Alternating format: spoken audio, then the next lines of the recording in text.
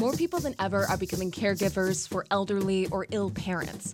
But what happens when you have to step up and take care of your parents when you've barely had time to start your own life as an adult? That's a situation one millennial-age Detroiter has found herself in when her father suffered a sudden stroke. Angelina Taylor was attending college to become a teacher when she became her father's full-time caregiver. Taylor has since earned her master's degree and the crown of Miss Midwest Captivating 2020. She's the focus of a new podcast from the Ralph C. Wilson Foundation called Tight Knit.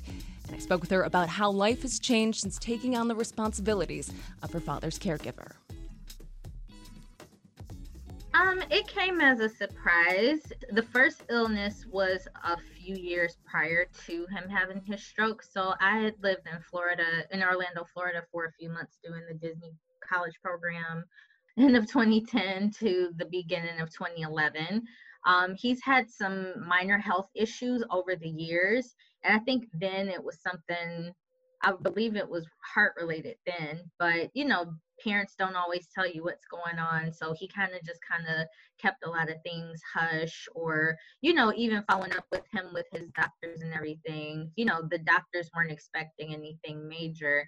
And then after he came back, we both went on trips in 2015. So I love to travel. So I went on a trip with my friends for my birthday, September of 2015.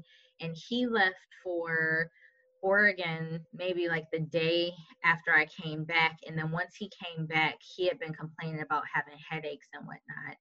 And then that, persisted off and on for a few weeks. And then the middle of October, once I had started my midterms for my first year at grad school, he, was sitting down complaining of a huge bad headache. And I kept telling him, hey, you should probably go get that checked out because you've been telling me, you haven't been feeling well off and on.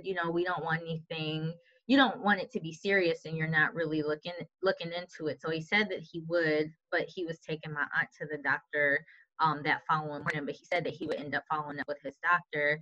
I came home from work. I kind of made a couple of stops afterwards. I was working as a behavior technician at the time. So a lot of times, we would shop around to see if we saw little toys or anything that, our kids would like to play with during our sessions.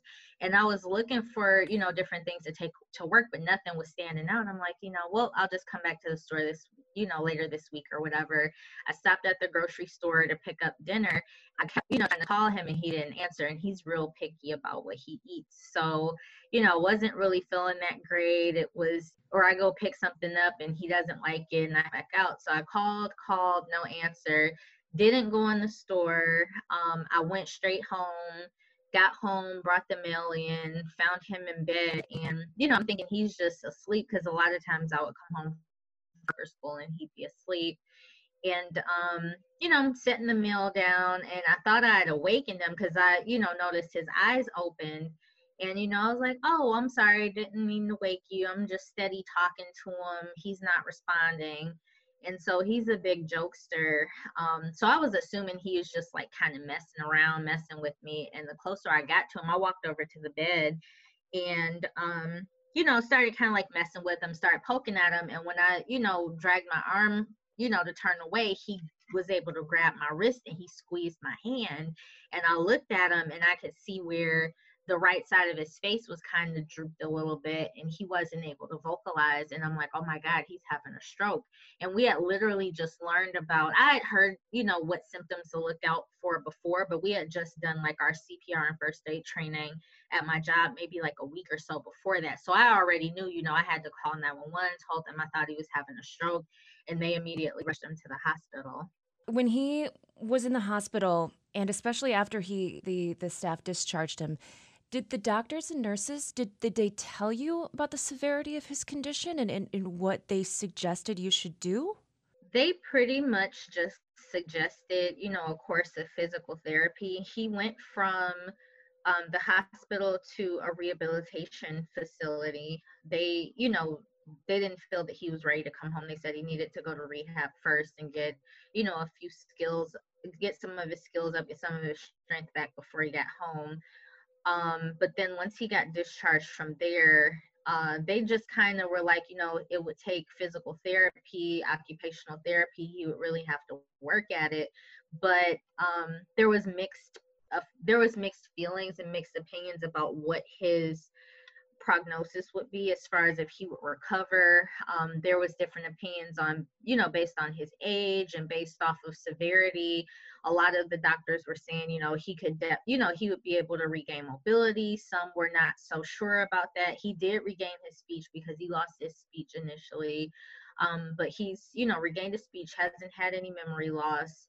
He's gradually getting a lot of a lot of strength back in his weakened limbs. He has complete right-sided weakness, but he's unable to walk. He's unable to use his right arm. While he's at the doctor and he's sitting up, either on, if he's, excuse me, he's sitting in his chair, he can, lift his leg. If they ask him to lift up his leg, he can lift his arm a bit, but he can't functionally use either. And it takes a lot for him to be able to get those motions going to actually walk. I wish there were more programs that were more rigorous and that they didn't have so many restrictions on what they can do and how things are authorized, because I feel like if there wasn't a cap on the amount of services that people could get, he would be walking by now. Wow. And at this time, what was going on in your head? I was scared. The initial time that, everything was going on, like my mind was racing. It was just kind of like, I was afraid. I was afraid, what would happen. I was afraid to lose him. I lost my mom when I was in high school, like a couple of months before I graduated from high school. So it's kind of like, he's my only parent left. I don't know what this means, like what's happening. A lot of the stuff that the doctors were telling me when he was in the hospital was so foreign to me, and I didn't understand. They needed to put in a peg tube, into his stomach so he'd be able to get his nutrients because he wasn't able to swallow. And I had no idea what that looked like. I had different people saying, don't let them do surgery on him. It sounds like it's unnecessary, but then it's like, you look it up, it's a very necessary thing for him to be able to, eat and take in nutrients. So it's kind of like different people, other people being scared, pulling you in a different direction. You're not really knowing what to trust with doctors. You hear horror stories about doctors wanting to experiment and all this other stuff. And it's like, you don't really know what to trust and who to trust. But thankfully, one of my uncles is a doctor out in California. So he was able to kind of guide me through a lot of different things and have, to let me know what questions to ask with different things. So it kind of, would get easier. I felt more comfortable after a while being able to ask certain things. I wish I had of, asked more questions as far as like what to be able to do at home instead of letting them tell me. One of his main physical therapists at his rehab facility told me that they weren't going to show me how to do a lot of his transfers because I'm so small. I'm like, 5'2", and they're like, oh, you're not going to be able to do XYZ. So then when I got home, I'm like, well, I don't know how to get you in the bed. I don't know how to do like any of these different things. And we just kind of had to wing it with everything until one of his home occupational therapists came, and he's like, they should have shown you how to do XYZ, because if you keep doing what you're doing, you're going to mess up, your back. You're going to be in bad condition and you're not going to be able to take care of him. So a lot of it, was a lot of fear, gradually turned into, acceptance, kind of, being able to question things a little bit better, being able to execute things a little bit better. So I'm in a more comfortable place now. It's a lot for anybody to deal with, but especially at that age that you were when this all happened, while juggling your own life. And you were trying to go to school at this time. You have been going to school. You graduated with a master's. You've been working and taking care of your father, intensely personal care at that for your father. How has your relationship with your dad and with your extended family changed since this all happened? I would say that, me and my dad have probably gotten closer over this time. Like, we've always been close. I've always been a daddy's girl.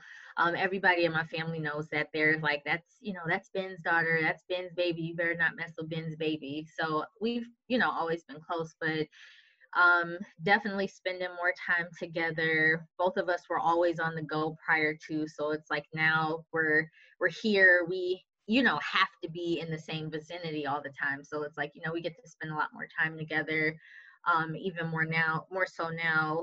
My extended family, I don't think a whole lot has changed as far as my relationship with them. Like, I still talk to everybody. I still, get a lot of family checking in on us or calling or, trying to see how he's doing.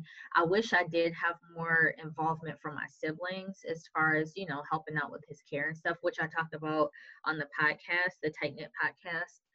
But I've come to accept, this situation is what it is. I can't force anybody to want to help. I can't, really wave a wand and be like, oh, yep, you're going to be here. You're going to do X, Y, Z. So I've come to accept it. I haven't had anything affect our relationships directly.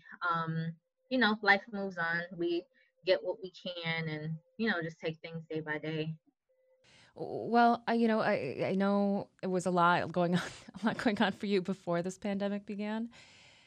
But since this has all happened and the shutdowns, how has that changed your daily life as a caregiver? As far as COVID-19 goes, it's changed pretty significantly. We did have a hired care aide that was coming in. And she's been with us since probably a couple of months into my dad being back home. So, about a little over 4 years or so. But once COVID-19 hit, we were both, my dad and I were just kind of like, what does this mean? What is this going to look like for people coming in our home? And we both decided to play it safely, and decided to end, our sessions there. We silly of us to think that, this would only be like a couple of weeks and, well, things will go back in maybe like a month or so. And I foolishly told them, yeah, we're going to wait it out a couple of weeks and then we'll call you guys back and see. And that was in March and she hasn't been back. She hasn't been back since they officially put the state on lockdown. So hopefully, things will change once I figure out what's going on with the schools starting back because, since I'm a teacher and all, so hopefully we'll still have that care back. Maybe not. Things, are a little in the air right now. I had to learn how to juggle working from home and taking care of my dad, which luckily his routine changed to where he was able to sleep in a lot longer. So I would be able to get away with getting some work done for a few hours and then being able to tend to what he needed. Or I would try to get certain things done for him before I just, plop myself in front of the computer to, sit down for work all day. But it hasn't been too much of a strain, like everyone else with, having to stay home and honor the stay home orders. It was tough to not be able to kind of be on the go all the time, or the day-to-day routine of like having a caregiver come in. I know he enjoys having company and that was the limited company that we would usually have. So with it just being me, him, and the cat here, that can get interesting really fast. How has becoming a caregiver changed you? Ooh, that's a actually good question. I've been told from a lot of people that I've worked with, and that a lot of people that know me, that I have the patience of a saint. But I think being in the caregiving position, your patience is tried. You're tested on a regular basis as far as like how much how far you're willing to go for the ones that you love, like what how much you have to fight as far as like getting your loved ones needs and stuff met. Yeah, getting your loved ones needs and everything met.